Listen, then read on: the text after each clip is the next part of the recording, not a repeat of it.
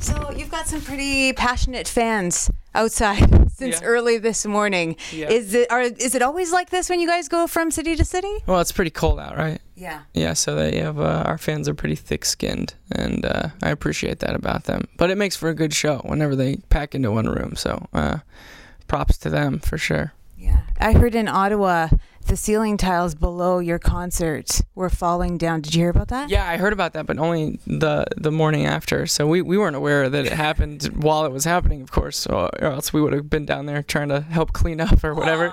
I feel bad. I mean, what are you talking about? That's really rock star to have the ceiling tile? Yeah, I guess in one sense it feels punk rock to have ruined something, but the part of me where my mom yelled at me for, knocking anything over or not cleaning up after myself makes me feel like we should have been back there helping.